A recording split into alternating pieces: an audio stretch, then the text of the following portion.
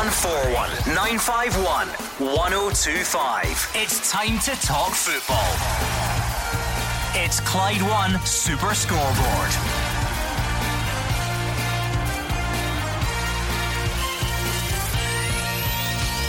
Good evening and welcome to Clyde One Super Scoreboard. Steve Clarke has a pop at refereeing standards after a weekend which saw Rangers get 4 penalties in one game. Celtic maintained their lead at the top but at a cost with more injury concerns, and Motherwell, Aberdeen and Hearts among the big winners in another dramatic few days of Scottish football. I'm Gordon Duncan. Joining me tonight is Alex Ray and Hugh Keevins. Cards on the table. In 50 years of doing this job, I can't remember a less satisfactory crop of referees.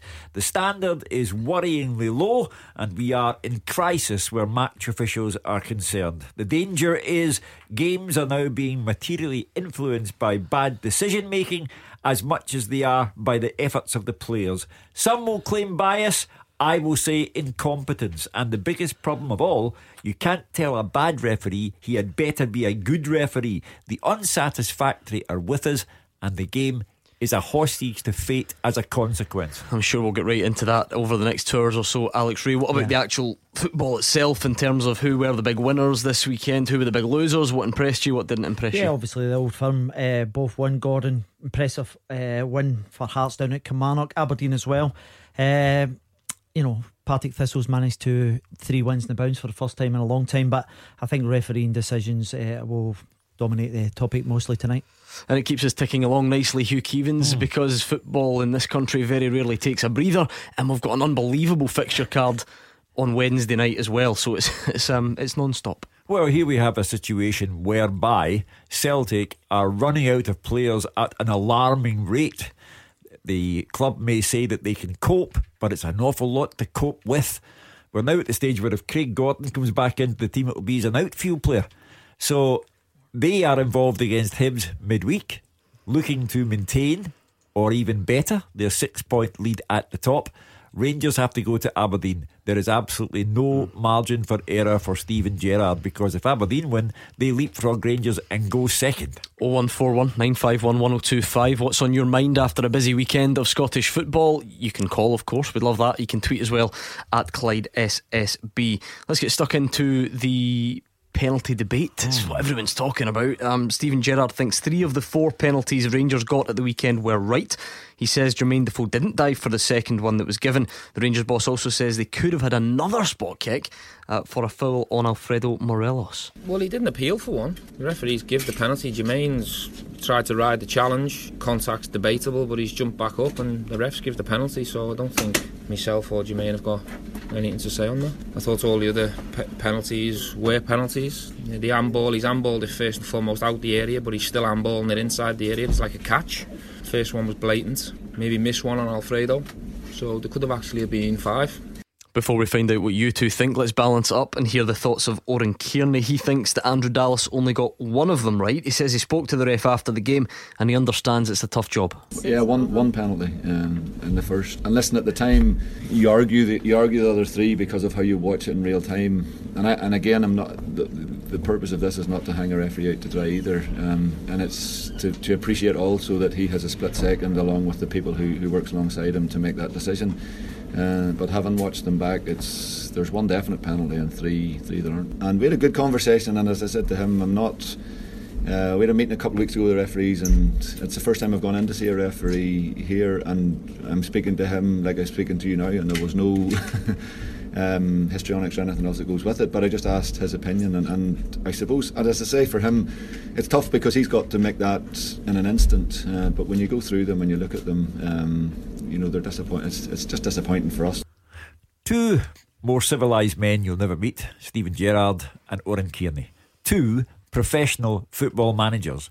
One thinks Rangers could have had 5 penalties. The other one thinks Rangers were only entitled to 1 penalty. Therefore, what chance do you have in this argument? Because everyone looks at them from a different angle. I'll give you my tuppence worth, and Alec will do the same. I think he got the first one spot on.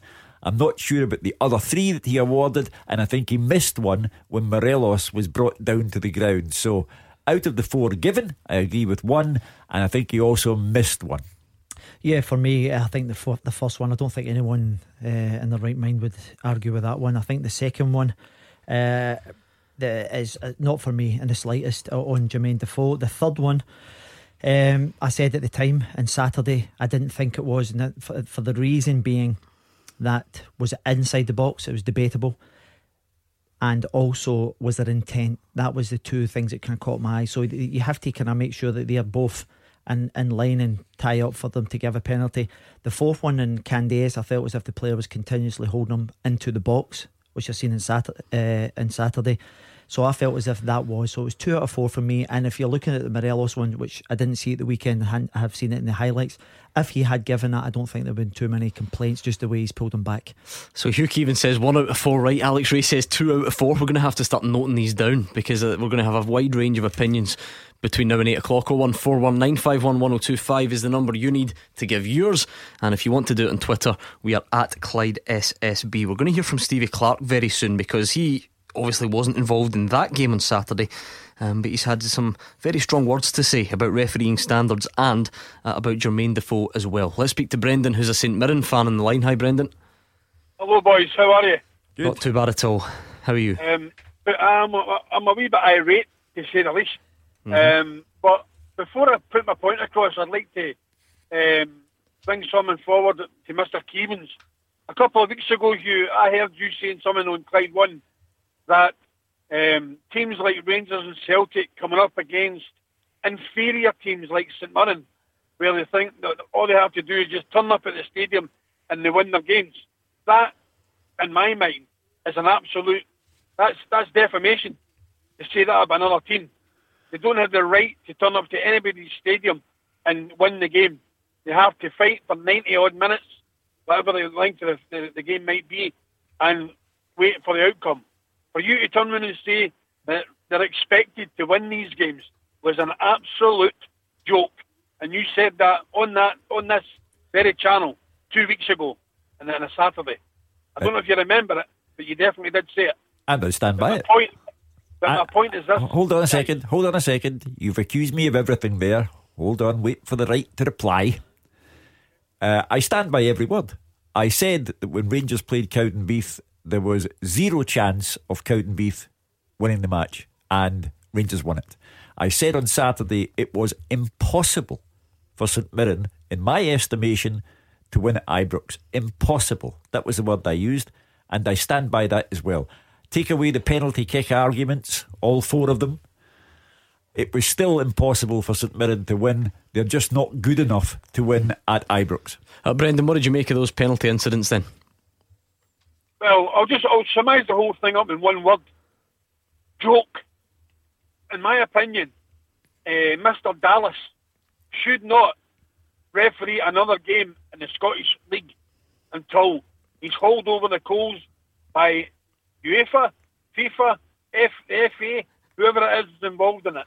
That guy should be hauled over the coals. Well, the only people involved in it are the only people involved. Hold on, Brendan. The only people, because you're factually incorrect here. The only people involved are the SPFL and the SFA, because it's our country. This is a matter of a purely internal matter. Yeah, I can understand. Okay, fair enough. But at the end of the day, Hugh, that guy is being paid to referee a game with 2 teams. And as far as I'm concerned, Rangers had 12 men in that park on Saturday. Well, this is always a dangerous side to the argument. What I will say to you, Brendan, and I wrote this morning in my online column for Clyde One website. I believe that Andrew Dallas is the most headstrong, the most abrasive referee in the country, and I believe he gets more wrong than he does right. Well, that's surely not, though, over the course, and it's because the mistakes get highlighted, the decisions you get right, no one ever talks about them. But that's true of all walks of life. However, I can only look at this current crop, which I have said, in my estimation, are the worst I've seen in 50 years doing this job. Andrew, and it gives me absolutely no pleasure. I was very friendly with his dad, and you and I met Andrew at Christmas time at a Radio Clyde function, and it's me giving my pundit's opinion on this programme. I think he is the most headstrong, abrasive referee who gets more wrong than he gets right when it comes to the big calls. In your opening gambit, Hugh, you said the standard was worryingly low, and that not to disagree with that at all. I'm wondering though how much we should consider the fact that the scrutiny is obsessively high, and how much does that reflect on making it seem like the standard is worryingly low? It's like Gordon Strachan always used to say, it's the quality of the opinion that you listen to. I'm not referring to social media here. I couldn't care less what social media thinks about it. I am talking about, and we will hear from Steve Clarke later on, I'm talking about within the game. There's a concern that the standard of refereeing is just seriously low, and matches are being determined by poor decision making. Is that a fair point, Alex Ray? Because I mean, this is descended into how many did he get right, and Hugh thinks he got 1 right and 3 wrong. You think it was 2 right and 2 wrong, and that's before we even mention the Alfredo Morelos one. Even if it is 2 and 2, that's not really acceptable, is it? That's not a level that we should aspire to for a game that we all love so much. I totally agree. Going back to the third one, which was the handball, Gordon, that was the linesman that actually made that decision. Exactly, that's true. Yep, so you have to take that into consideration, and I think Brendan makes an interesting point in terms of referees. I'm in agreement with Hugh. I've been saying for a couple of years now the actual level and the standard hasn't been great. It seems to be more highlighted this season because there's been more mistakes from the officials. They had a summit a couple of weeks ago where they all got together during the winter break. VAR was mentioned. They were talking about the respect between various managers, coaches and the referees at large. The one thing I don't know coming out of that meeting, or the meeting with the referees the weekend before that as well, when they got together before the summit, was how are they actually going to improve this? What is the sanctions for guys who continuously make decisions? Because it doesn't seem to me as if these guys actually pay a penalty. You know, we're maybe getting demoted to the Championship for a week or two, I don't know. But what I'm saying is, it doesn't seem to me, they seem to continuously get games, which frustrates people, Gordon. There is the question, Hugh Keevins, because what this has shown, in fact, let me run through some of the opinions. You've given yours, Alex has given his, Brendan on the line's given his. You will be aware that former English Premier League referee Dermot Gallagher always speaks on a Monday morning, doesn't he, on Sky Sports News. This morning he said he felt 3 out of the 4 were correct. Former SPL referee Steve Conroy, I think he was speaking to the Daily Record over the weekend, said he felt 1 out of 4 were correct. That is 2 qualified referees with wildly different opinions from different countries. So even begin to explain how VAR fixes this. Well, as I said to you at the very start of the programme, if you have 2 civilised men like Steven Gerrard and Oran Kearney, and one thinks he should have had 5 penalties and the other one thinks only 1 was justified, and they are both professional football managers operating in the highest tier of Scottish football, then clearly there is no unanimity here. You're never going to get a common consensus that Andrew Dallas got 1 right, 2 right, 3 right, all right. No one is going to agree on this subject. All you can do, Gordon, is throw up opinions, because everyone has one. 0141 951 1025. Let's hear from Steve Clarke. He says something needs to be done about the inconsistency of refereeing decisions. It was obviously another weekend of talking points, and the Kilmarnock boss has had his say today. He's referenced a number of recent incidents, and he also says the compliance officer should be citing Jermaine Defoe for diving. You sit here on a Monday after a weekend where everybody talks about referees, consistency of refereeing. One player runs to the crowd yesterday to celebrate a goal, gets a yellow card. One player runs to the crowd to celebrate a goal, doesn't get a yellow card. 5 penalty decisions in one game, 1 correct, 4 wrong. There was an offside decision in our game on Friday night. Insignificant. Wasn't in a dangerous position. Was offside, given by the East Stand linesman. 3 metres onside. 3 metres. It's the size of his desk. More. Has he been pulled up about it? Has he been shown it? Has he been told that he was wrong? Probably not. Probably doesn't even know it's a mistake. It has to be sorted. It would be nice to see the people in authority start to address the situation. I think I find myself increasingly disappointed that nothing's been done to address it. Nothing. One of our players was suspended for 2 games for going to ground too easily earlier in the season. And there was a media furore, a witch hunt against the player. Nothing on the same scale from Saturday's game. Nothing. Are you referring to Defoe? I'm referring to Saturday's game between Rangers and St Mirren. Hopefully the compliance officer will do her job. It doesn't affect us. I'm not particularly advocating, but I just want consistency. So if our player gets a 2-game ban, I look forward to seeing what happens this week. Now there is another professional man like Oran Kearney and Stephen Gerrard who has a problem with consistency when it comes to referees. Now I can hear people shouting at the radio, well, what will people do about it? There's no point in asking me, you or Alec Ray, because we have no authority, no power to do anything about it. You look to those who govern the game. And again, in my personal experience of half a century, when it comes to referees, the game forms a mutual protection society. Referees don't get devoured by the game. The game looks after them. And I accept that they have a very, very difficult job and a thankless task, because no matter what, when Celtic play Rangers, for example, I always say it doesn't matter who referees it, it's his fault, even though he has a flawless performance. That's the way it is in this country. But the standard is worryingly low, but there will be no concerted move to do anything about it, because, I repeat, you can't say to a bad referee, you'd better start being a good referee. What do you make of Stevie Clarke's comparisons between Jermaine Defoe's incident and Jordan Jones from earlier in the season where he got a 2-game ban? Well, you can see similarities in terms of when Jones goes down, there wasn't any contact. I don't know if there was any. I know Jermaine Defoe says that there was slight contact. Is that enough to go down?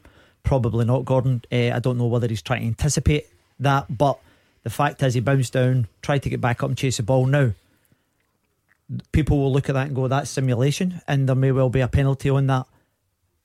And I'm not trying to divert here, I'm just trying to say, if Andrew Dallas would have waited 2 or 3 seconds without being instinctive, he'd have seen the player getting up and chasing the ball after it and saying that's not a penalty. Because he does that, then people will assume that he's actually trying to dive. And that's why I say he's headstrong. He's got to learn to take a second to think about it. Steve Clarke makes a really interesting point there in terms of, he was talking about an offside decision. It was 3 yards. This is the thing. When I was a St Mirren manager, I took a DVD of 6 penalties. The head of referees, John Fleming, said to me, 5 out of 6 of them are. I'm not sure as a manager when I walk out. He goes, right, okay, he's agreeing with me, and you get a wee bit kind of camera about it because you're reinforced what you're actually seeing. Then I'm not sure whether they show these individual referees that for development purposes so that they can learn for this year. So how do they ever learn? Jim's a Rangers fan in Rutherglen. What's your take on it, Jim? I think you know where I'm going with this one right away. Where is the Scottish media onslaught, guys, when these decisions go against Rangers? I mean, that's 2 games, and we've had 5 pages in papers, public outcries, rolling out referees left, right and centre. Where is these outcries when the things go against Rangers? Jim, are you a regular listener to this show, Jim? Aye, big time. That's why I'm phoning you up tonight. Obviously, I must, because all it seems to be is a Celtic onslaught. Jim, we get phone calls about refereeing decisions every day for every club nearly. Absolutely shocking. By the way, you go to it there on Saturday night, the boy Dallas, when the cup final there with Celtic, and I can go back to the last game of last season, Easter Road. The Rangers were denied a Stonewall penalty. Where is this? Again, I'm asking, where is the media outcry when these decisions go against Rangers? Well, I will take up the cudgels on behalf of the media. And just to be accurate, if it's the cup final you're talking about and it was Celtic against Aberdeen, that's not a decision against Rangers, just so we're clear. Yeah, but anyway, when something goes against Rangers, I assure you the press will give it the same level of coverage. That's a nonsense, Hugh. You're talking nonsense. Well, that's because you come at it from an entrenched point of view. All fans come at it from an entrenched point of view. All fans blame it on the media. I'm trying to get to the root of what I believe is a crisis for Scottish football, and that is the abysmal level of refereeing standards here. You are coming at it from a one club perspective. I'm trying to see the big picture here, and can you offer me a view on the general standard of refereeing? Very, very poor. Thank you. That's why I'm asking why there is only a public uproar whenever these decisions go against Rangers. Well, Jim, I've got a potential answer. You might not agree, but I can't remember the last time one team got 4 penalties in one game, and that's not to say that they were right or they were wrong, but it was clearly going to be a bigger talking point than another game where that doesn't happen. It's unheard of. That, like I say, not to say that they were right or wrong, but it's clearly a big deal. It's a big talking point. It's what everyone's talking about, and that's why we're talking about it. It's the main talking point of the weekend. And to Jim there, it's just kind of stating that it's a Rangers issue. You have the command manager on moaning about the Celtic, one was given a yellow card to the boy Forrest and the boy Weir for the exact same misdemeanour didn't quite get the same kind of punishment. It's that consistency that people are getting kind of confused with. Plenty more time to go on this one. Let's talk football as well in terms of what you made of your team's performances at the weekend. We're going to hear from Brendan Rodgers after the travel with Amber. Clyde One Super Scoreboard with Thompson's personal injury solicitors. A team that gets results every week. Talk to Thompsons.com. Hugh Keevins and Alex Ray are here. They're waiting to take your calls, so get in touch or send us a tweet at Clyde SSB. It was quite a weekend for refereeing decisions. Whether you agree with them, disagree with them, everyone is having their say, so I'm pretty sure we'll continue to do that between now and 8 o'clock. Let's try and talk about some actual football itself for just a moment or two. Brendan Rodgers says the win against St Johnstone yesterday was a perfect display of persistence and quality. He's also singing the praises of Timothy Weah after his goal and assist coming off the bench. What did you make of it, Hugh? I thought it was a terrific display by Celtic, second half. St Johnstone were wonderfully well organised, and it seemed as if Celtic would batter at the door all day without getting in, especially so when you watched Edouard come on and then go straight back off again because of injury. So obviously the story of the day was Timothy Weah coming on. Tremendous movement, tremendous awareness in the box for an 18-year-old. You know, he has had a sensational start and has become all of a sudden a very, very important player for Celtic. Yeah, I thought it was a really good demonstration of our persistence and quality in the game, and to play so well against a team that are very difficult to play against. And like I said, we had everything sort of thrown at us today in terms of injuries and whatnot, but no, the game went how we thought it would go. Similar, I suppose, a wee bit to Wednesday night, you know, where we had to be patient in our game but still play with the intensity. And I thought we had real good tempo in our game today. So created chances and like I said, kept a clean sheet, equally important. Absolutely brilliant. 18 years of age. He's loving every minute of his life here, and but he's here for a purpose, and his purpose is to learn and develop, get some games in his legs, and make the impact that he has been making. So now he's a great kid to work with. He's always up, you know, for his training and for the games, and whether he starts or whether he comes off the bench, he's ready to make that impact. And his ability for the first goal, his movement, touch, cross, his speed, you've seen with the other two boys, I must say. So yeah, it was very, very good performance. David's a Celtic fan in Cowcaddens. What did you make of that yesterday, David? Like Tuesday night, it was like a complete rerun of the midweek fixture. I thought Celtic were excellent midweek against St Johnstone, who are always really stuffy and hard to break down. But at the weekend, I thought we were even better. I thought the intensity in our game, the control we had of the game for the whole 90 minutes. I mean, take away the sort of Tony Watt's chance. I say it's a chance, but it was a lash. The young fella, the young boy Kennedy, I think, probably should have scored. But I thought we were relentless. I thought we were absolutely fantastic, and we coped with players getting off.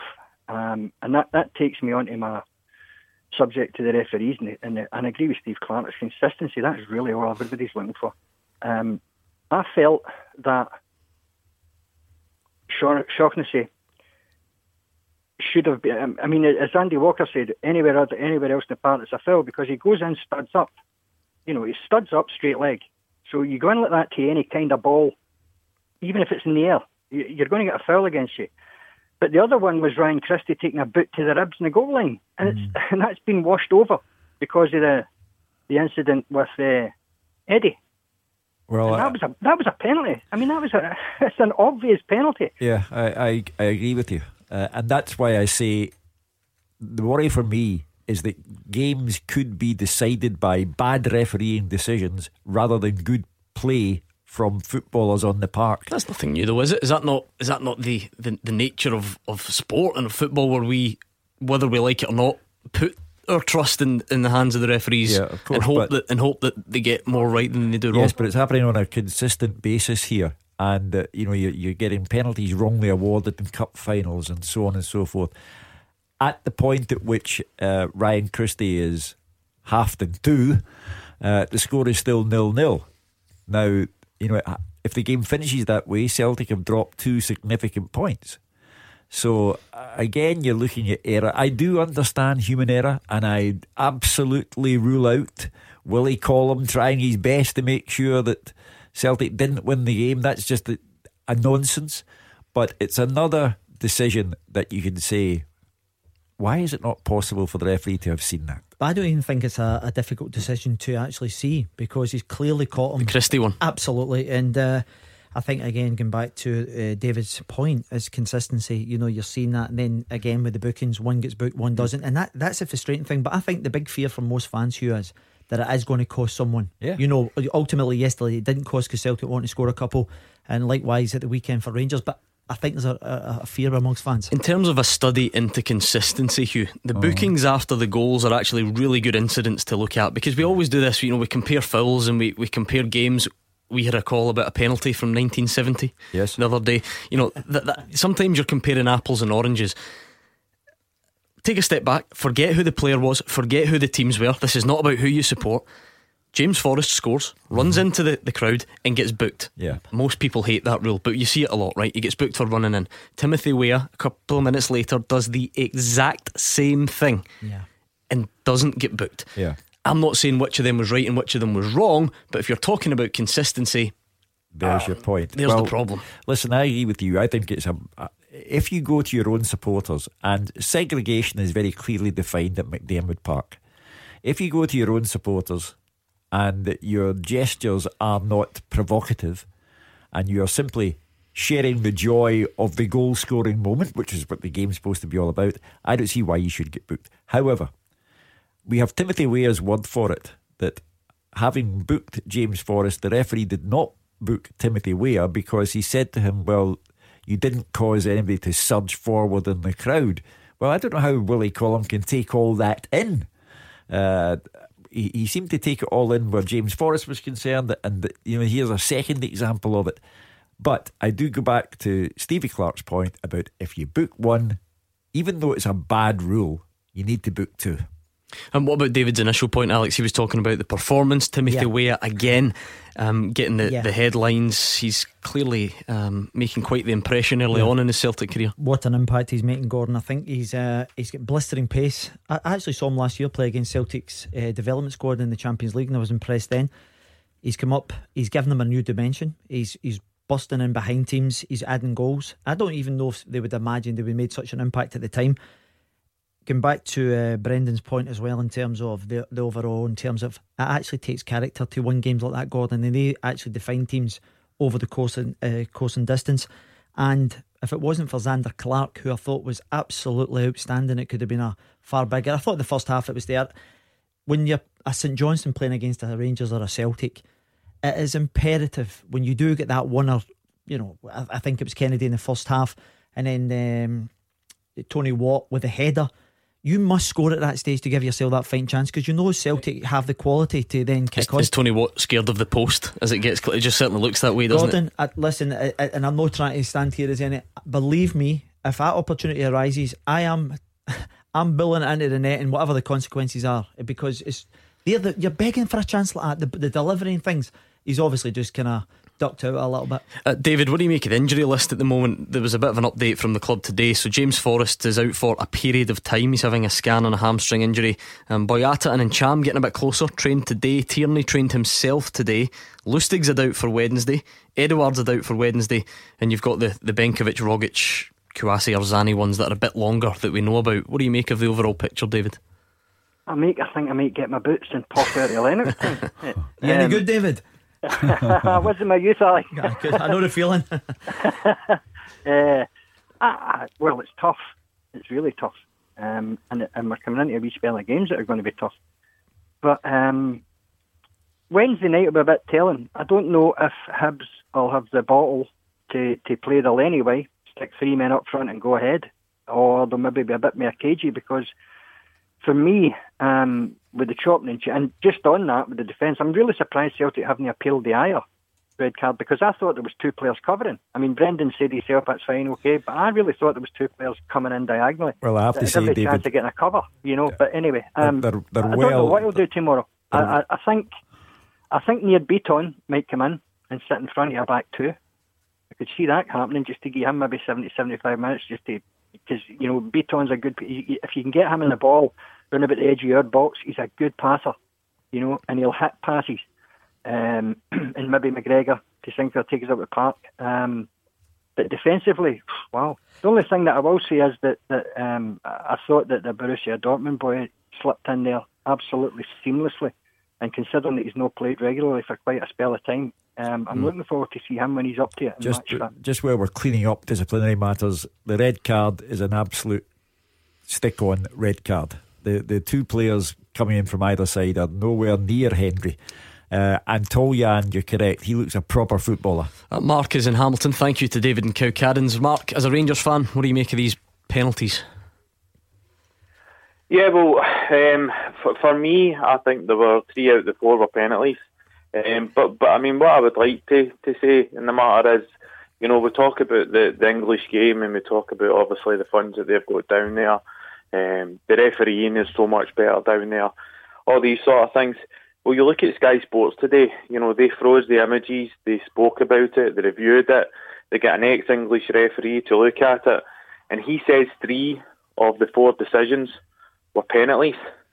So I think all this kind of big debate over were there penalties or were there no penalties, I think if we're going to talk about, and it's been on here many a times, talk about how good the English game is and how good the refereeing is doing there, even though they do make mistakes as well, I think we should actually look at it and listen to them and say, okay, fair enough. They're saying actually 3 out of the 4 were mistakes. I give you one. So that would be my first point. I give you one guarantee, Mark.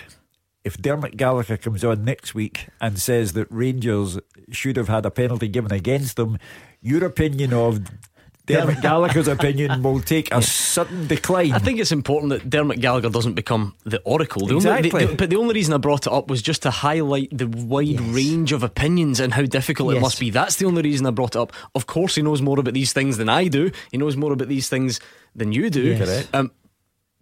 But everyone's got an opinion. It's not cast in stone, Gordon. Everyone has, as you said, some people are saying there's 1 out of 5 potentially.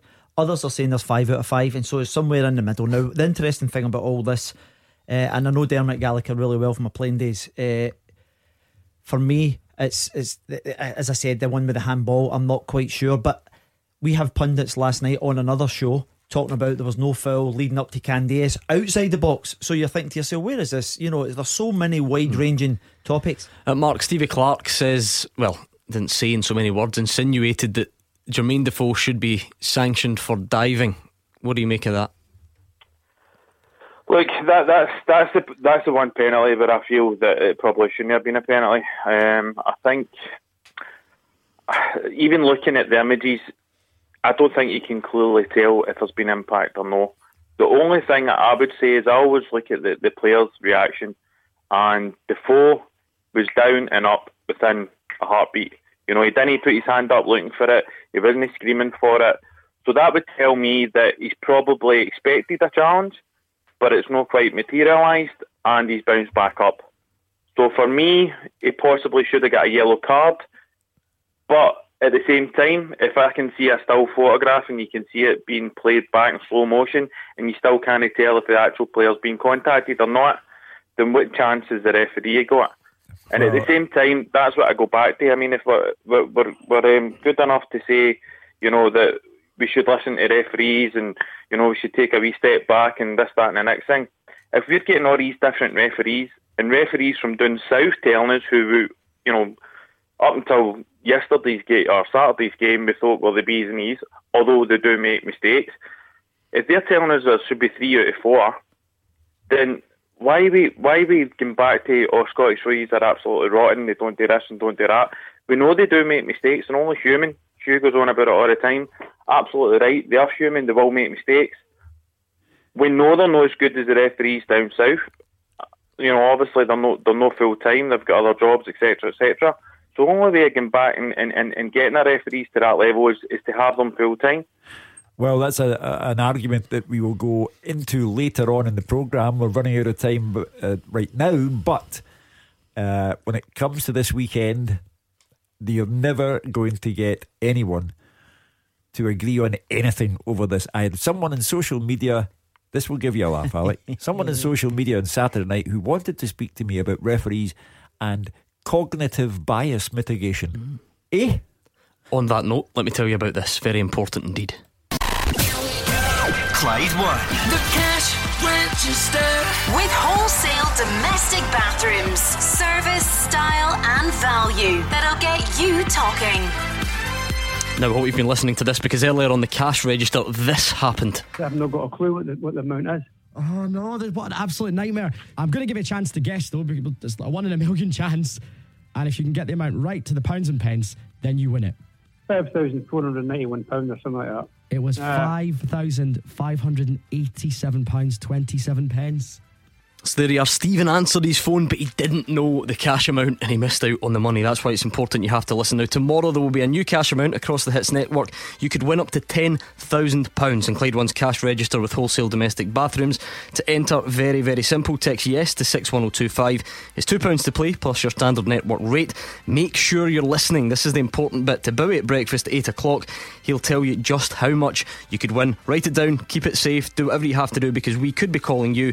The full T's and C's and online entry are on our website, and get ready to win big with Clyde One's cash register with wholesale domestic bathrooms. Clyde One Super Scoreboard with Thompson's personal injury solicitors. Great results for Scottish accident and injury victims for 40 years. Hugh Keevins and Alex Ray are here with me, Gordon Duncan. Give us a call on the line, or you can tweet at Clyde SSB. Just a small point, Hugh, to prove that our madness comes in various forms.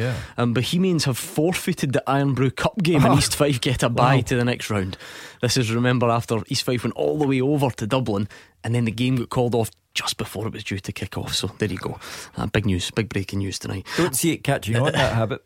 I'm almost certain, no, I'm absolutely certain we'll take more calls on referees very, very soon indeed. Let's hear a bit more from Stephen Gerrard. He says Rangers forgot the basics in the win against St Mirren and they must improve for upcoming games. He believes the level of performance wasn't there in the first half, but it did get better in the second. In terms of our performance, I don't think it was good enough first half. There was an improvement second half. Created a lot more second half. The keepers made some fantastic stops, so the scoreline could have looked even more for us, but unfortunately it wasn't. But disappointed with us first half. The priority today was obviously the result.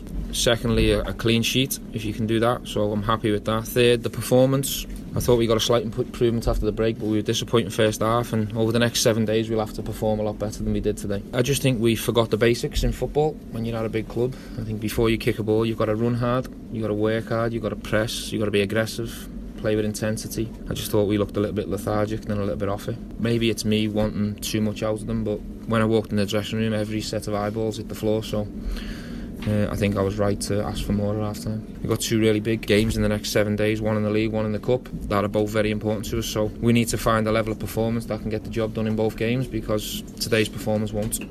So 1419511025 to have your say. We are on Twitter at Clyde SSB.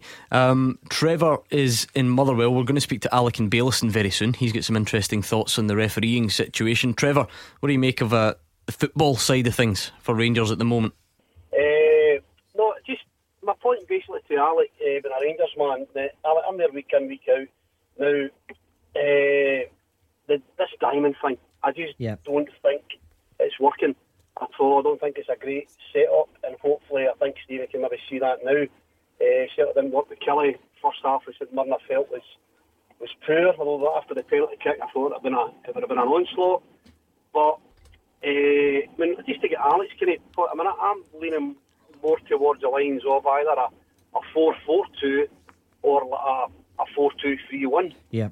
And it's just to see. I mean, I think you can't drop Kent and you can't drop Candace. Yeah. And I think it's been proven that, and it's just to see what to get Alex's thoughts, what he felt the best. Yeah, I was looking at that today. I wrote down obviously the team at the weekend. I don't think he'll go with that at the weekend. I think he'll go with the normal back four as he did at the weekend. I think he'll go with the 3 in the middle of the park: McCrory, Davis, Arfield, Candace on the right, Kent on the left, and Morelos up top on his own. But I think it's too big of a gamble to try that diamond. Similar to Kilmarnock a couple of weeks ago where they didn't get that result. I feel as if the interesting thing about this is if they keep chopping and changing away from home, they go back to this 4-3-3, as I've just said, they're up at Aberdeen, and then at home they start going with the 2. There's a bit too much uncertainty for me. I like the actual one that I've just read out there now. They look a lot more stronger, a lot more powerful. They went to Livingston and won there as well. Celtic was a similar formation. So I think that's the best way forward for them. I know they're trying to shoehorn Defoe into that, but this is such a big game come Wednesday. It's a big game, that's for sure. Sure, absolutely. Steven Gerrard spoke about the basics, working hard, pressing hard. Well, it has to come naturally at Pittodrie because there's not a deep affection for Rangers in Aberdeen. Really? And they will have to get about their business there. But Trevor, before you go, please, before we are accused on this programme of suppressing anything, what did you think honestly about the referee? Oh, honestly? Yes. The last decent referee I seen was Brian McGinley. That's how far back I'm going. What year's that? Would that be in the 70s? 80s, early 80s as well, Brian was, 70s, wasn't he? 80s, Well, not quite as far back as the 70s we had the other day, so that's an improvement. I think they've been... Listen, they're really, really poor across the board. In fairness, I think Andrew Dallas getting a bit of stick with the one with the handball, because I think, alright, he's got a free kick, but then if a linesman say, look, he's saying it was inside the box, very, very soft. But listen, I think the Stonewall penalty was the one that wasn't given. But I just think they've been poor, not just for Rangers, for everybody. I think the refereeing standards are dreadful. How we're going to make it better, I haven't a clue. I'll let you come up with that idea. We'll be here until midnight in 4 weeks' time. Let's see if Alec and Bailison can shed any light. Hi, Alec. How you doing, mate? All right? Yeah, not bad, Alec. It's about what Steven Gerrard says and what your panellist says, Alec Ray there says about the penalty kicks. Firstly, the Steven Gerrard one, the one the boy crossed it and it hit the St Mirren boy's arm. Yep.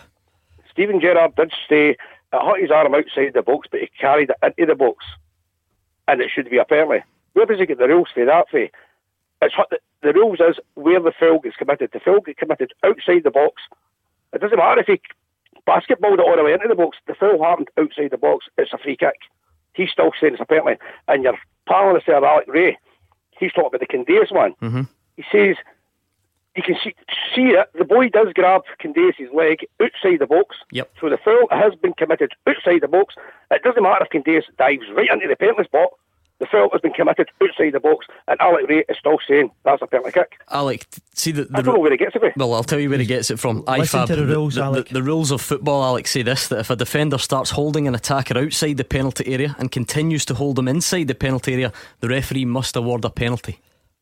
So if somebody's running through for the halfway line and somebody grabs his shirt, but the guy's too strong and it just keeps going and keeps going and keeps going and then falls in the box, it's a penalty. Alec, I don't know what more you want me to do other than just read the rule. I'll read it again if you want. If a defender starts holding an attacker outside the penalty area and continues holding inside the penalty area, the referee must award a penalty. That's all the rule says. It's not my rule. That guy didn't hold him inside the box. Okay, dived in the box. That's a different argument. That's fine. We can debate that. Was it a foul at all then? Because the argument of whether it was inside or out. I think it was a foul. I think by the time Candace lands in the penalty box, he's shot up into the air for reasons best known to himself. Hugh, listen, it's a long-winded one, but see when he's actually holding him and his momentum's falling that way forward, at what point does he actually let go? And there's momentum from his body from behind as well, and that then results in the box. So see this, and that was one of the things we had to try and clear up on the show on Saturday, Alec, that because he was held outside, because I'm saying it's continued all the way in the box, and that was my initial reaction at the time. Having seen it again, it's exactly the same thing, and for me it's the rules are clear. Now you've actually tried to say if he holds it for the halfway line, let's just take the incident in its merit, which was only about 2 or 3 yards outside the box. I don't think the guy's going, I'm getting close to the box, I'll let go here. I think he continued into the box, and for me that's a penalty. Now that's only one that I'm disagreeing with you probably over the course here, Alec. The handball, I say, I'm not sure it was inside the box, and I'm not sure whether it was intentional. So you're nitpicking here over one potential, which I think's in and you don't, but Alec, there's so many people varying in opinions here. With respect, Alec, Gordon has read you out the rules twice now, and you're not accepting the rules. That doesn't apply to the handball one, to be fair. This was just the Candace one. The Candace, yeah. Alec, quick final word to you. We're a bit pushed for time, but I'd like to let you have your say. Well, what Alec Ray says there, I know he kept holding on to Candace while Candace was getting into the box. Candace dived into the box. The boy never kept holding him on. Candace gets sort of away and dived into the box. Yeah, Put it this I way. mean, I can't see the boy touching Candace even on the line, because Candace dived into the box. All a matter of personal interpretation. I agree with you. He arrives in the box in an unnatural position. Beat the Pundit. With goals in the Scottish Sun, the SPFL and EPL latest every Monday, Wednesday and Saturday. It is Beat the Pundit time. A clean slate this week. A chance for you to get one over on Hugh Keevins or Alex Ray. Show off your football knowledge and walk away with a signed ball. If tonight's your night, you need to give us a call quickly on 0141 951 1025, because you only have until the news at 7 o'clock. Clyde One Super Scoreboard with Thompson's personal injury solicitors. Get the result you deserve. Talk to Thompsons.com. Hugh Keevins and Alex Ray here with me, Gordon Duncan, on tonight's Clyde One Super Scoreboard, going over all the weekend's big talking points, most of which have been dominated on the phones by referees, penalties and everything else surrounding those topics. So keep them coming. 0141 951 1025, and we're going to look ahead to some of the weekend's other big talking points as well, as soon as we finish this. Beat the Pundit. With goals in the Scottish Sun, the SPFL and EPL latest every Monday, Wednesday and Saturday. Beat the Pundit time. Our first Beat the Pundit of a new week. Hugh and Alex are ready. One of them is taking on Richard, who is a Dunfermline fan from Cumbernauld. How are you tonight, Richard? I'm very well, thank you. How's things with the Pars? A defeat at the weekend, 7th in the table at the moment. How's it all going? No, I think they're in trouble. You think so? I think they're in trouble. Only 3 points off the playoff spot. That's true, actually, Hugh. Well, as Alex said at the start of the programme, if Thistle beginning to get something resembling momentum under Gary Caldwell, so that's a concern. A lot of the teams at the bottom, Richard, have changed the manager, and you're always looking for that bounce. Is that not quite happening? No, it doesn't. I don't think it's happening. Well, interesting times at the bottom and the top of that division, of course. We'll watch that with interest throughout the coming months. Let's play Beat the Pundit though. Heads, you're going to be up against Hugh Keevins, and tails, you'll be up against Alex Ray. It is tails. Alex Ray up against Richard from Cumbernauld. Let me give Alex a bit of Clyde 2 in his lug, so he doesn't know what we're saying. Richard, you've got 30 seconds. You're going head to head with Alex. You can pass. Here is your chance to beat the Pundit. You ready? Yep. Who scored Rangers' only non-penalty goal on Saturday? Ryan Kent. Motherwell's Jake Hastie's just returned from a loan with which championship club? Morton. Who is St Johnstone's first choice goalkeeper? Pass. What was the last Scottish club Mixu Patalainen played for before retiring? Hibs. Who's Aberdeen's record appearance holder? Willie Miller. Who was the last club to finish second in the Premiership outside Aberdeen? Hearts. Okay, let's bring Alex Ray back. Alex, can you hear us? Yes. Some tough ones in there, by the way. You ready? Yes. Who scored Rangers' only non-penalty goal on Saturday? Kent. Motherwell's Jake Hastie's just returned from a loan spell Alloa. with which championship club? Who is St Johnstone's first choice goalkeeper? Sander Clark. What was the last Scottish club that Mixu Patalainen played for before retiring? Hibs. Who is Aberdeen's record appearance holder? Willie Miller. Who was the last club to finish second in the Premiership outside Aberdeen? Dundee United. And what year of the 90s were Inverness Caledonian Thistle formed? What? Say that again. What? 95. Okay. I didn't hear the question. What do you think, Richard? Fancy your chances? No, I think he's beat me. Do you think so? Let's go through them. Who scored Rangers' only non-penalty goal on Saturday? It was Ryan Kent. You both got it. 1-1. Motherwell's Jake Hastie has returned from a loan with which championship club? It is Alloa. Alex knew it, Richard didn't. 2-1 to Alex. I'm afraid, Richard, it became 3-1 because Xander Clark is St Johnstone's first choice goalkeeper, doing ever so well at the moment. The last club Mixu Patalainen played for before retiring? East Fife. The last Scottish club, Cowdenbeath. So none of you got it. Still 3-1 to Alex. Who is Aberdeen's record appearance holder?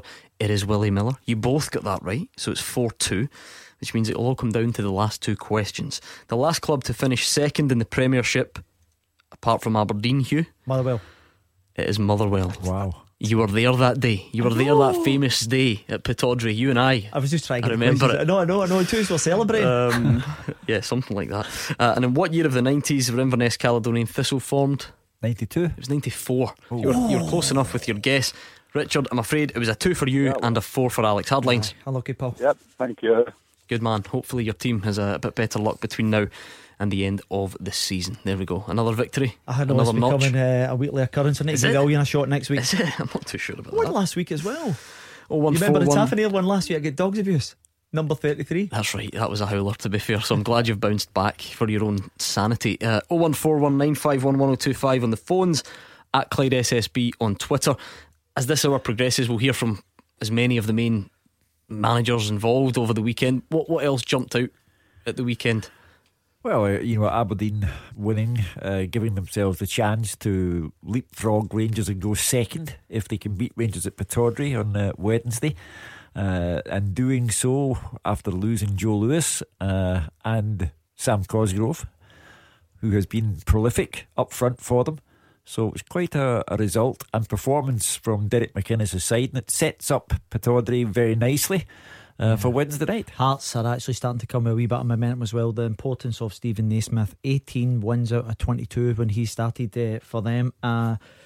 So, I think also Dundee starting to get some points on the board as well these last couple of games. So, starting to heat up down the bottom. Can St Mirren get a win from somewhere, Gordon? It's been a long time coming.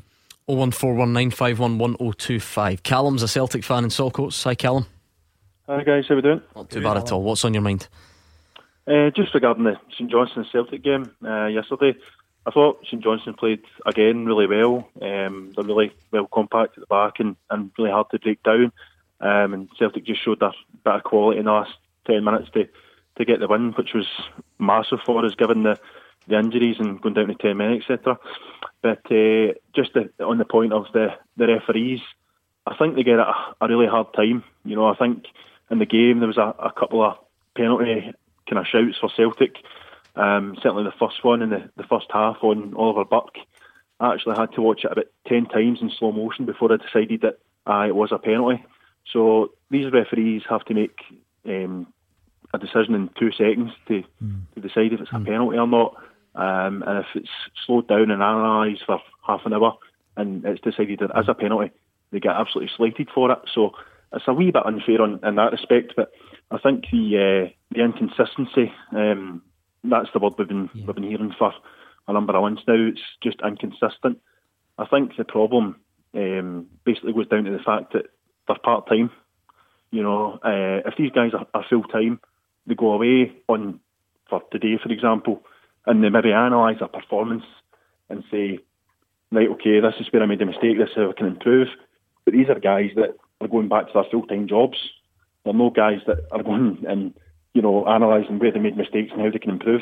You speak about that split-second dimension, Callum, and you said that you'd watched the Oliver Burke incident 10 times before you convinced yourself that it was a penalty. By all means, have full-time referees. I don't think the money's there for it. I don't think the inclination is there on the part of our referees to go full-time. However, if it can improve their judgment in a split second, then by all means have it. I'm just sceptical whether it will. I think that was an interesting point that Callum made there, because the Ollie Burke one was kind of torn by most people, and I think when it went to the half-time analysis, I think it was McFadden said that from behind the goal you can clearly see there's a little bit of contact on his foot, but then when you watch it on the highlights last night, he actually kicks his own foot. So I think that's a decision that could go either way, and you're absolutely right what you say. To give the referee stick on the back of that's a wee bit excessive. For me though, the one on Christie is a lot more clear cut, and I think that's an easier decision to make. And you're absolutely right, Callum, in terms of it's about this inconsistency that was actually driving everybody mad, regardless whether part-time or whether full-time. It's ones that they feel as if someone could see. If you talk about Willie Collum, Willie Collum is a vastly experienced referee. Admittedly, he's not full-time, but vastly experienced referee from the SFA Elite. And there's an incident, and you think, why has he not seen that? The Ryan Christie one? Yes. What about because this is something that's going to rumble on and on, this debate about whether being full-time would help.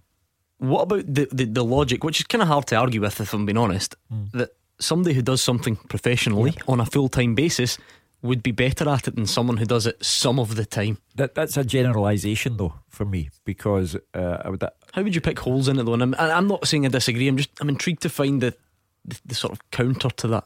Well, why are Partick Thistle second bottom of the Championship? They're full time. And Alloa being part time or above them, is that your? Well, I mean, being full time, they ought to be better than Alloa. But I'm just. They give you a better chance, though. That's would that not be an exception to the rule? I'm just sceptical, Gordon, in the sense that we'll still come down to that split second moment where, for all that Alec and I were talking about it earlier today, and he said if they were in every day studying their positioning at the time of these controversial incidents and so on and so forth, as I say, by all means, start it tomorrow if you wish. I don't think the money's there for it, and I don't think the inclination is there on the part of our referees to go full time. However, if it becomes compulsory that you're full time, either take it full time or don't bother, then I'll be very interested to see if in that split second moment full time status makes any difference. Callum, what did you make of the other one, which would be Shaughnessy on Odsonne Edouard? Well, I thought it was actually more of a penalty when Ryan Christie was taken out. Before that, I thought the one on Edouard was maybe a bit of a coming together. Maybe not a penalty, but certainly the one on Ryan Christie, I thought that was a definite penalty. But just when Hugh's talking about maybe it wouldn't be entirely beneficial for referees to go full time, I don't think there's anything else other than a positive that would come out with that. As I said earlier on, surely for like today's example, on a Monday morning, going in and analysing their performance and saying, right, this is how I can improve. But these guys don't do that. These guys go and do their normal jobs. One last observation for you, Callum. What if they were all full time? And what if you had the Callum McGregor, the Ryan Christie situation arise when they are full time? What do we do then? Yeah, but it's not to say they're not going to make mistakes. It's just about giving them the best chance possible of doing the job well. Of course, they'll still make mistakes.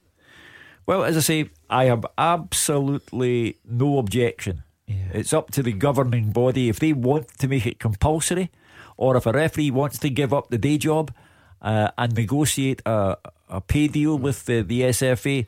By all means, but he still won't be believed if he gives a penalty. For anyone who's got strong views on the Odsonne Edouard Joe Shaughnessy one, here's Brendan Rodgers' take on it. It would have been harsh, because I think the defender's trying to protect his goal. It's last ditch, he's stretching, he's got the ball, and obviously he's made the contact. If that was a penalty given against me, I wouldn't have been so happy. But I think it was just unfortunate for Odsonne. He's shown his bravery, Shaughnessy, the defender, to try and stop it. So, but maybe on another day it could have been. Here's another one we heard on the phones on Saturday, Hugh. We see it on social media all the time. Referees should declare their allegiance before they become a referee. I don't think I want to live in a country where I have to register as a supporter of this club, or register as a person who reads this newspaper, or register as a person who went to this school. I don't believe in it. I don't believe that they mean allegiance either. They mean another word. And I'm absolutely set against it. I have to believe that when referees make mistakes, it's because of incompetence on the part of some of them, because of human error. And I do know there's a absolutely widespread belief that referees do these things in order to stop teams from progressing. However, I'm trying to rise above all of that. I do not want to live in a country where I have to register as anything. I totally agree with that. I think you are going into the lowest common denominator when you start all this kind of behaviour of the referee has an allegiance to someone. Gordon, for me, I've been saying it for a few years now, the actual standard has declined. And I said earlier on this programme, in terms of VAR, communication, respect, the whole bit, I would just like to know how they're actually going to improve on that. And I think Callum made a very valid point in terms of going and studying things, trying to improve their performance, maybe getting out to training grounds, but how that manifests when you've actually got a full-time job as well may be difficult. The thing we always hear, Hugh, is they do it in England. Uh-huh. Are we different? Yes, we are. I'm being very careful what I say here, because you're always under scrutiny. In England, you can get away with all of this stuff. In Scotland, you are hounded 24 hours a day, and they don't mean allegiance. they mean they want you to state something else. Alex, for instance, as a player, yeah, when you played in England, I'm trying to establish how different we are, and because there's no doubt about it, we're absolutely obsessed with this stuff. Did you ever consider what team the referee you had supported when you were in England? 14 years there, Gordon, and not one point did I actually think that a referee had any allegiance to anyone that I was playing against. I might have thought there were some really dodgy decisions over the course of that time, I'm sure I did, but at not one point did I actually think that. And you know, we're obviously coming back to a different thing in Scotland. It's how they roll, but no, and I actually agree with you, as I said earlier on. I do not believe that this should be an issue, and it should not be a requirement for these refs to show who their allegiance is to. Alan is a Rangers fan from Stirling. What's your point tonight, Alan? I just think if what you guys are talking about, I think it's a load of rubbish. A referee is a referee. Back in the 50s and 60s, the referee's decision was final, and this VAR is a load of rubbish to me, and it takes excitement out of the game, and at the end of the game we all have our discussions about the referee's decision or whatever, and we stood by it. That was the end of the story, and this is just going far too far for me. Well, in the spirit of friendship and cooperation, your point is rubbish as well, because we have moved on. We have moved on from the 1950s, and we do have technology at our disposal. Whether we can afford to put it into Scottish football grounds is another argument. However, if you have a mechanism which cuts down the chance of human error and makes sure, as best we can, that the proper decision is arrived at, then why on earth would you oppose its introduction? Alan? Because at the end of the day, the referee's decision is final, and if he makes that mistake, well, he's made that mistake. Yeah, but Alan, he has an opportunity. He has an opportunity to actually get it right on the day. It actually makes it out of the game. It doesn't, because when you watch it in the World Cup, it was actually exciting because you're thinking, did they get that one right? And then when they turn it does over, have a lot of flaws. There's no doubt about that. But the thing is, it's very early in its kind of development, Gordon, and over time they will actually get that right. Now, some of these decisions we are discussing on this programme may well act, but you also get it at the game. Or is it going to be overturned? Is it not? And then, you know, all being, you want to try and cut down the time. So some of the times we're seeing a couple of minutes for a decision. Too much. If they can get it down to 30, 40 seconds, then it'd be worthwhile. We have so far spent 1 hour and 18 minutes discussing the accuracy or inaccuracy regarding decisions taken at the weekend by referees. Not at all. We managed to get away for a few minutes. I'm sure we did. However, if we have a machine which allows us to examine the incident and expose a glaring error, a mistake on the part of player or referee, then why on earth would you object to its introduction? We had I think it was a Hibs Hearts derby a year ago or so, and the ball was clearly over the line for Hibs.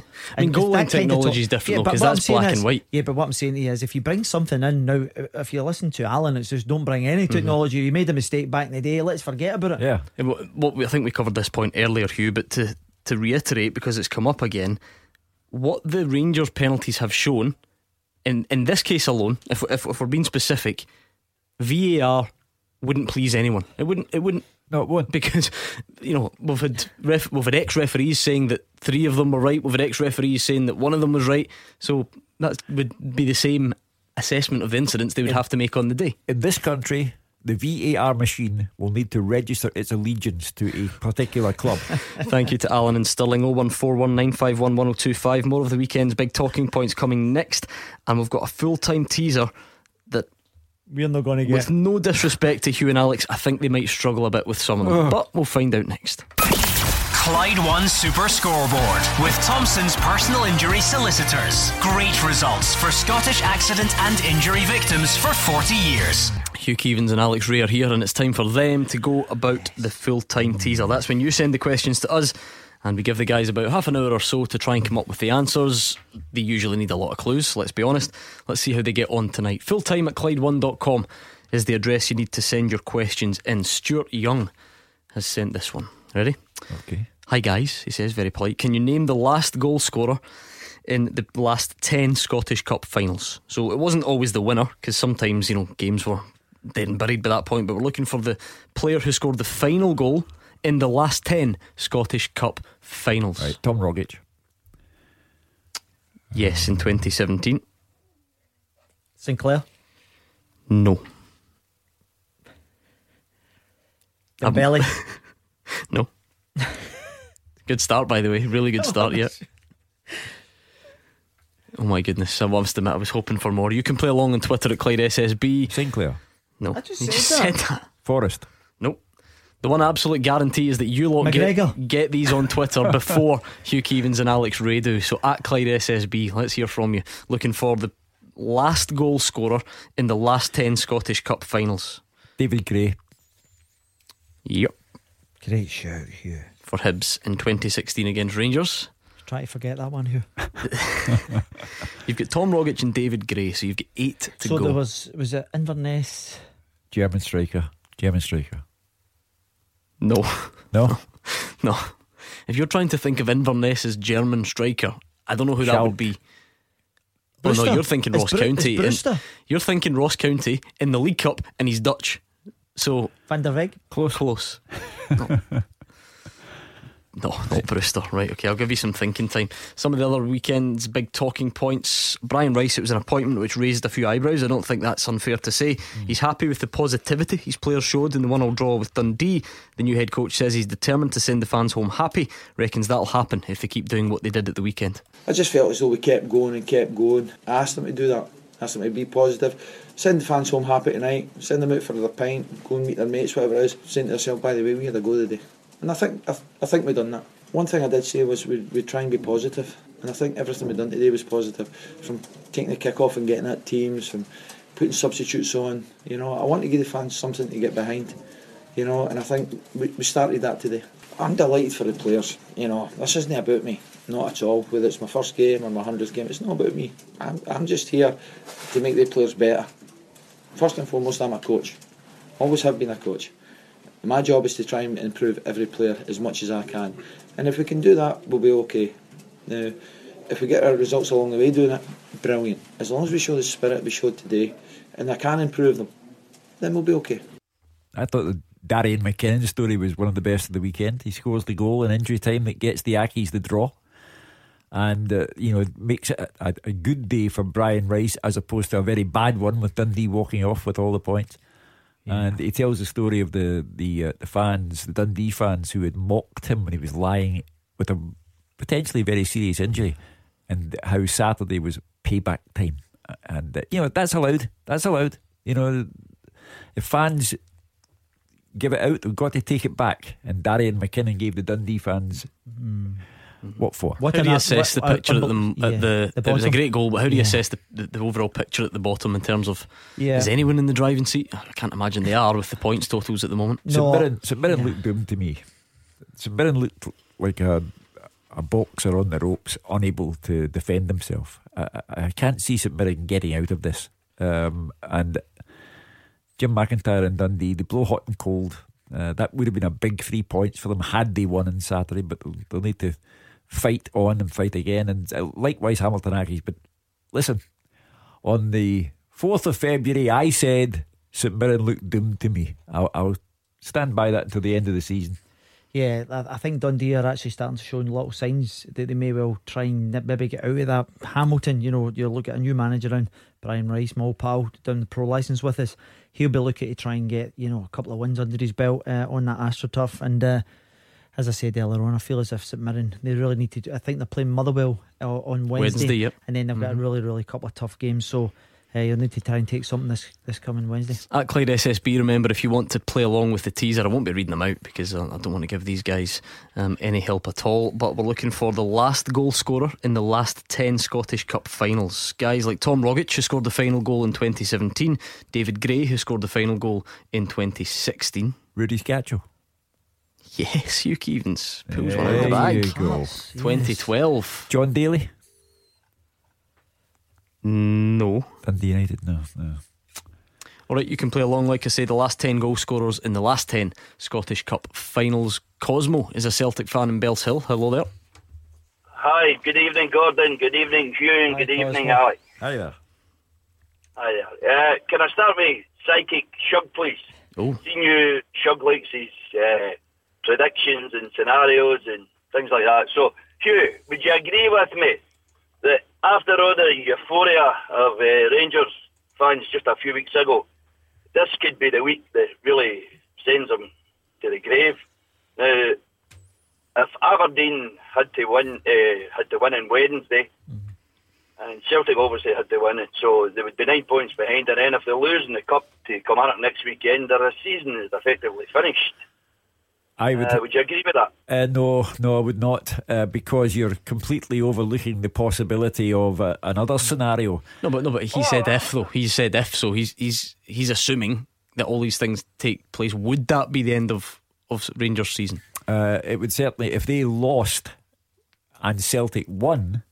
However, if both lost on the same night, then you're back to square one. I know that, but that was the scenario Cosmo put forward. I think Cosmo puts a very good point. I was thinking about this earlier today, Gordon. This is the most important week of Steven Gerrard's tenure. If he doesn't get the result he's looking for at Aberdeen and Celtic win, 9 points is too much for me. That's effectively the season finished. And if he goes out against Kilmarnock at the weekend, then for me, there's nothing to play for. And I think it would be an absolute body blow. I think Steven Gerrard came out after the game on Saturday, and he basically stated that there's a performance that he's looking for in terms of legs, energy, power, driving at teams. And I think he's actually trying to re-emphasise to his team that they need to have their A game going up to Aberdeen this weekend, this Wednesday. I'm going to pay tribute to Celtic here in the sense that the result they got yesterday was astonishing, given the injury problems that stack up for Brendan Rodgers. You know, they start yesterday without Tierney, Benkovic, Boyata, Griffiths, Rogic and Sham, and you can add to that for Wednesday night's game against Hibs, James Forrest, he won't play. I don't see Odsonne Edouard playing either. Michael Lustig might miss out. It's an astonishing injury list that Celtic have, and we've been so taken up by penalty kicks that I haven't actually mentioned what a good result it was under the circumstances for Celtic. However, they now go into this game against Hibs with all of those players unavailable to Brendan Rodgers. Celtic are going to have to work extremely hard against Hibs on Wednesday night. That's why Cosmo's question, if you want a glib answer, if Rangers lose in Aberdeen and lose to Kilmarnock, yeah, the season's over. However, you can't begin to answer a question like that without taking into account other factors, what might happen. Yes. You like your predictions and scenarios, as I said at the start of my question. So yeah, but you're asking me when you want, and when you don't want it doesn't suit you. You're not. No. It's a bit of fun. Well, I've said to you, if Brendan Rodgers can win on Wednesday night, and Steven Gerrard does not win and loses on Wednesday night and then loses to Kilmarnock, Steven Gerrard and all associated with Rangers are bang in trouble. The one thing, Hugh, that you actually touched upon there to highlight the strength and depth that Celtic have. You know, you were saying with all these injuries, and you're absolutely right in terms of all the players that are out at the moment. But see, when you put Brown, Sinclair, Christie, Burke, McGregor, Forrest as like an attacking force, and the personnel they have so much strength and depth. But Forrest's out now. No, well, I know that. I'm just talking about for the other day. You were mentioning yesterday's result, Hugh, when he played the majority of the game. Yeah. So what I'm saying is the actual strength and depth. And when you look at the Edouard on the bench, Hayes, Beaton, they're all very good players. The boy Weir, young boy Mikey Johnson, they still have so much personnel at their disposal, and I think that's one of the key things for Celtic's advantage, and that's why it is such a big week, because Cosmo's outlined that the doomsday scenario. If you're a Rangers fan, the dream scenario is you go up to Aberdeen, you win against one of your closest rivals, you keep the pressure on, and you progress in the Cup at a place which has been a very difficult venue to go to. So that's what's at stake this week, Hugh Keevins. That's why we're looking forward to it so much. And that's why you have to take the whole picture into account, not what happens if one team doesn't do this. Another team has a massive influence on the outcome. So you have to take the whole of the picture into account, not just one half of it. Yeah, it's a massive week, Hugh, and in terms of the actual kind of magnitude of what could possibly happen. And as I say, I pay tribute to Celtic for, never mind how much money these people cost Celtic. In Sham, £4.5 million. Benkovic, an £11 million signing for Leicester City loan to Celtic. Never mind the money aspect. The number of options that are denied Brendan Rodgers. I mean, absolutely top class players, all denied Brendan Rodgers. And so it comes down to, I repeat, I think Jeffrey Tollian looks a terrific player. Jeremy, I beg your pardon. And Timothy Weah has started to pull up trees here. But you're still talking about an 18-year-old, someone who's had half a game for Celtic in Tollian. And I'm paying tribute to Brendan Rodgers and Celtic for maintaining their 6-point lead. But this month, they've got Hibs, they've got Kilmarnock away, they've got Hearts away.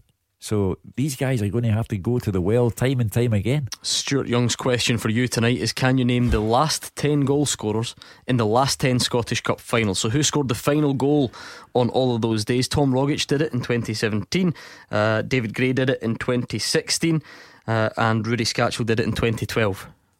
Any more? Is that a no? Boyata? No. Simunovic? No. Are you just going to run through the full Celtic? Absolutely. 25 to see when you come up with. Right, let's start McGregor. He opened the scoring in the most recent cup final. Who got the second? You just mentioned them not too long ago. Having said that, you sort of ran through them all, didn't you? But Edward. This can't turn into an exercise where you just list off every Lustig. Celtic. Oh, come on. Griffiths. And Sham. That was the Boyne Sham, wasn't it? Yeah. It was indeed. Well done. Do you remember? Against Motherwell. We were there, you and I. Really? Yeah. Was it a nice day? Oh, in fact, were you there? No, I was in here. Okay, yeah, we did the show from Hampden, but you were in here. Okay, Olivier Ncham, Tom Rogic, David Gray, Rudy Scatchell. Frank's in Kilmarnock. Hi, Frank. Hi, good afternoon, guys. Good afternoon. It's a bit late for that. That's fine, I don't mind that. Hugh, you made a call I was on. I know you get about 100 callers since. On the 4th of January I came on. I was talking, you and Derek it was on, and I was talking about Rangers seem to have made an early impact in the transfer market, and it was a furore over them signing Defoe and Davis. And I said at the time, let's hold fire. Only on the west coast of Scotland would you get such a furore and hysteria. And I said, give Celtic time. And I remember we both agreed that Celtic had to go out and sign first team players, none of these gambles and squad players. And I think now the proof is in the pudding. Granted, it's only the 4th of February, dare I say, but Celtic signings have made an impact to the first team. None more so than what you're just talking about now, that the squad's going to be stretched. But if you look at it, Burt's come in, granted he's only got 2 goals, but he looks as if he's added something up front. He's got a presence. Celtic looked good. He was unlucky yesterday. A couple of great saves from the St Johnstone keeper. Where his impact off the bench is just phenomenal. He looks as if he's lifted the team. He's a crowd favourite. And I think you're bang on. The boy Toljan at right back. Granted, we've only seen 45 minutes, but that boy looks class. Absolute class. And I would ask you now, and I'll ask you the same question to Alec, given what you've seen, Celtic's players look as if they've hit the ground running and added to it, and Celtic are looking as if they've got the swagger back. I actually think Davis and Defoe have negatively impacted Rangers. So when they play, Rangers shapes all over the place. I listened to Gordon on Saturday saying the diamond isn't working. Where I live down here in Kilmarnock, I was stunned Gerrard changed his formation to play the 2 players given how good they battered us on the 29th of December. And Rangers looked second rate that night, and then even listening to Steven Gerrard the first 45 minutes on Saturday, the diamond didn't seem to work. So are these players detrimenting Rangers over the last few games, and have Celtic still a bit of a lead? There's a new feature to this programme where you must categorically state that one thing or another will happen. Why is that a problem, Hugh? You've been here for years. Frank just wants to know your opinion. He wants to know who you think the best signing of the window is so far. You make wild speculative guesses at other subjects. Why not this one? I took Celtic to win the league. I stand by that. But they have now been beset by so many injuries. And yes, you're correct in what you say that Oliver Burke and Timothy Weah have made a substantial contribution very early on. I am not dismissing the fact that they'll go on to make a huge contribution, but there's an awful lot for Celtic to do because they have been beset by these injury problems. So yes, they have started extremely well. I cannot stand here and categorically promise you that it will continue. He's not looking for a promise. It's going back to. Well, tell me then, what is he looking for? He's just looking for The question was quite simple. It was, given what you've seen so far, have the Celtic signings made a better impact to the team and strengthened them, and have the Rangers signings weakened them? Given the mass hysteria that everybody had over Defoe and Davis, I don't think they've made an impact. The mass hysteria didn't start here, let me say. However, Davis looks well off the pace. Defoe has got a goal on a night when Rangers lost and a penalty on a day when Rangers got 4 penalties. The contribution made by Weah and Burke is better than that. Well, we got there. There's so many factors you have to put it in. It is so early. I think you're looking at. But Frank did set it up by saying based on what you've seen so far. Listen, it's very early days. I think one of the key things for Celtic in terms of these guys coming in is, I think, is it 4 games at home and 1 away from home. I think that helps Celtic because of the amount of possession and things they have. The guys have come in and made an impact. I think Defoe, I think you're right what you says as well there, Frank, in terms of the Kilmarnock one, in terms of the shape. However, for 20-25 minutes in that game, I think the deciding factor for me there was the mistake by Worrell, because it changed the whole complexion of the game. We're very late for this, but have you got any more in the teaser? The last 10 goal scorers in the last 10 Scottish Cup finals? No. Right, you've got Cham, Rogic, Gray and Scatchell. Get your thinking caps on. Clyde One Super Scoreboard with Thompson's personal injury solicitors. Compensation. They know the score. Talk to Thompsons.com. Into the final stretch in tonight's Clyde One Super Scoreboard. Hugh Keevins and Alex Ray are working on this question tonight, sent in by Stuart Young. So you can send them into fulltime at Clyde1.com. We're looking for the last 10 Scottish Cup finals. Who scored the final goal within those games? Hartson, Olivier Ntcham, Tom Rogic, David Gray, Rudy Scatchell. Hartson, Sutton. No. Nacho Novo. Yes. Boyd. Yes. Joe Ledley. Yes. You put the break to good use there. You've had your thinking caps on. I've still one of the Aliens yellow. So you've got 4 to get. Oh, well, we know there's an Inverness one, but we're not quite sure who it was. We've tried like Brewster, Mackay. Oh, wasn't no. Oh, Brewster was years ago. 94 he was. You and I were there at this one. I'm sure of it. Falkirk, Inverness. Yes. I was at that game as well, and I can't even think. Yeah, it was a kind of breakaway to the goal to the right. Yeah, Falkirk were dominating the game. The keeper spilled it, didn't he? Was it Jamie McDonald? Is it Kettlewell? No. He's got the same haircut as you, Alex Ray. Mackay? No. Alright, you've got 1 Celtic to get. I don't mind telling you that. 1 Celtic, and the other 3 are non-Old Firm. Let's hear from Stephen Robinson. He says Motherwell now have quality in the final third of the pitch he was looking for earlier in the season. They won 3-0 against Livy at the weekend. He says Jake Hastie is like a new signing after scoring 3 goals in 4 games after returning from a loan spell with Alloa. I actually think we've played better than that in lost games. You know, if we look early on in the season, any game against Livingston is going to be a scrap and a battle, and I thought we outfought them, outbattled them today. Now that the players that we've got in the football club, I think we've got that wee bit of quality up that top end of the pitch. You know, with Bowley, with Jake Hastie, with Mano. You know, he's a great finish from Mano as well today. And then the 3 that we bring on, you've got another 3 to bring on in that area of the pitch. So some really good performances. I thought the 2 centre halves were excellent. I thought the 2 of them were excellent. They're a hard team to deal with. They put balls into the box every opportunity, every throw-in's like a corner, and we didn't defend that when we went away from home. So we've learnt our lessons. I thought it was a really dogged performance. I still think we can be better. He's a breath of fresh air, you know, and I think bringing James Scott on as well, he's the same. They've no fear. They're not frightened of anybody. They're not frightened if the crowd give them a little bit of stick. They're not frightened of the first team players. So what they do is give a real freshness. He's like a new signing, Jake, for us. And there's things he can get better at, obviously. But I thought both the wide players and Mano up top as well, that they were a threat all day long. You know, and that probably is the difference between us now and what we had before Christmas.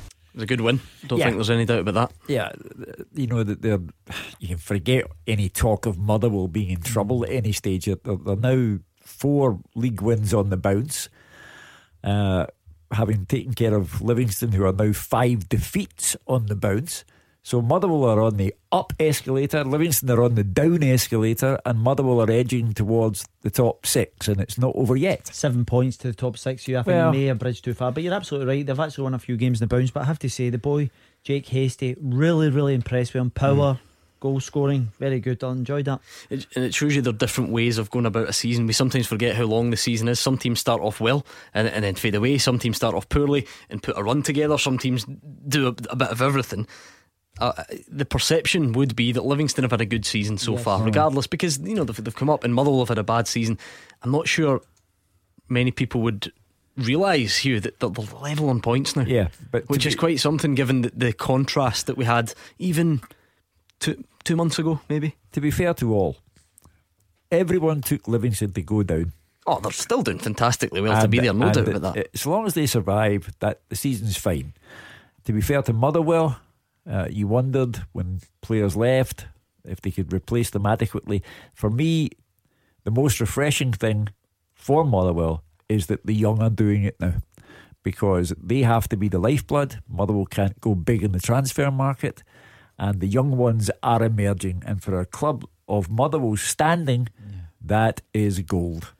I have to say, Livingston 5 defeats in the bounce. Gordon, they seem as if the wheels will come off a little bit, but 30 points for me will probably be enough as it currently stands, if they don't win another game. But they'll be trying to get out of that rut at the moment. But I have to say, Motherwell are just starting to go in the right direction. Archie's in Shawlands. What's in your mind tonight, Archie? It's just about the referees going professional. That's a lot of nonsense. It's not about professionalism or amateurism. It's about getting the decision right. And I can't believe I'm agreeing with Hugh Keevins tonight. A lot of things he said. Hugh, I must have taken the wrong tablets tonight, I think. What I would say is the SFA should get the referees in maybe once a week to give them little top-up lectures and maybe to help them with confidence, because that's what it's about, confidence. When you look at a referee refereeing a match, half of them, they look like scared rabbits on their headlights.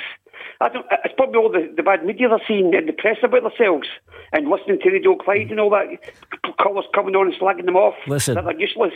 I think that's what half it's about. I don't want to bring everything down to money, but they get £850 per match. So they will just have to put up with the bouts of public criticism that come their way. It's not a bad shift on top of your own wage. So I don't think, Archie, with the greatest respect, that getting a pep talk once a week at the SFA will necessarily make your vision any better or your judgment any better. And by the way, I know they're not full time, but they do have a development programme.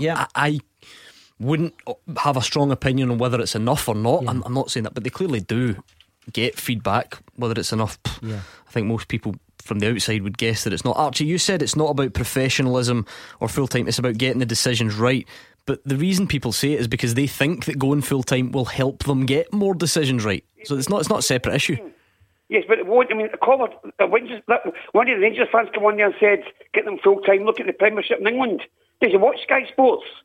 Some of the decisions are shocking in that league as well, and in the Italian league and the German league. Yeah, but and they're all professional football referees. Yeah, it's just about, see, since day one, it's been about taking the man in the middle decision as final, and that's the way it should be. I know it could cost a league and it could cost a cup, but we're going to have to do it because you can't train somebody.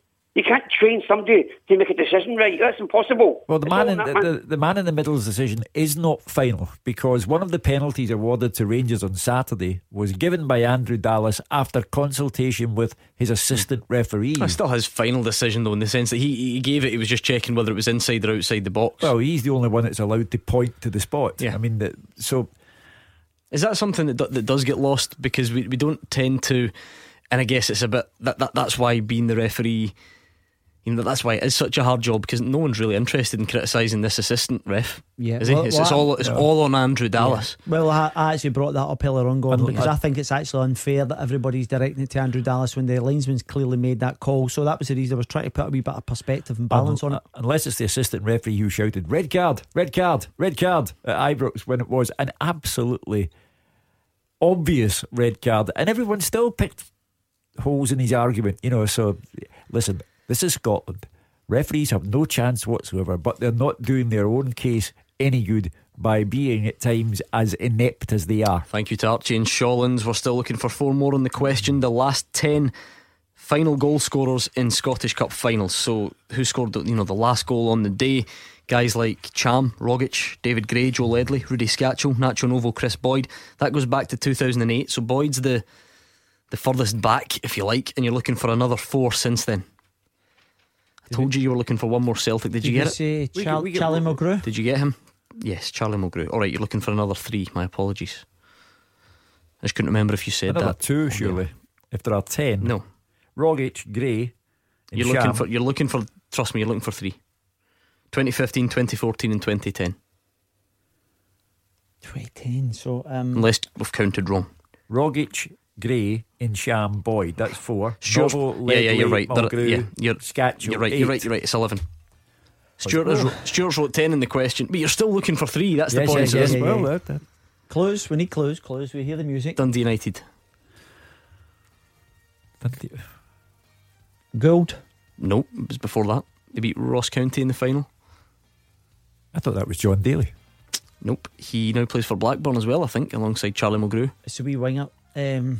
Swanson. The other one. Craig Bryson. Conway. Yep. Okay, right, let's rattle through them. This guy was at Hearts. He scored it for Hearts. No, he scored it for St Johnstone, and he's now at Hearts.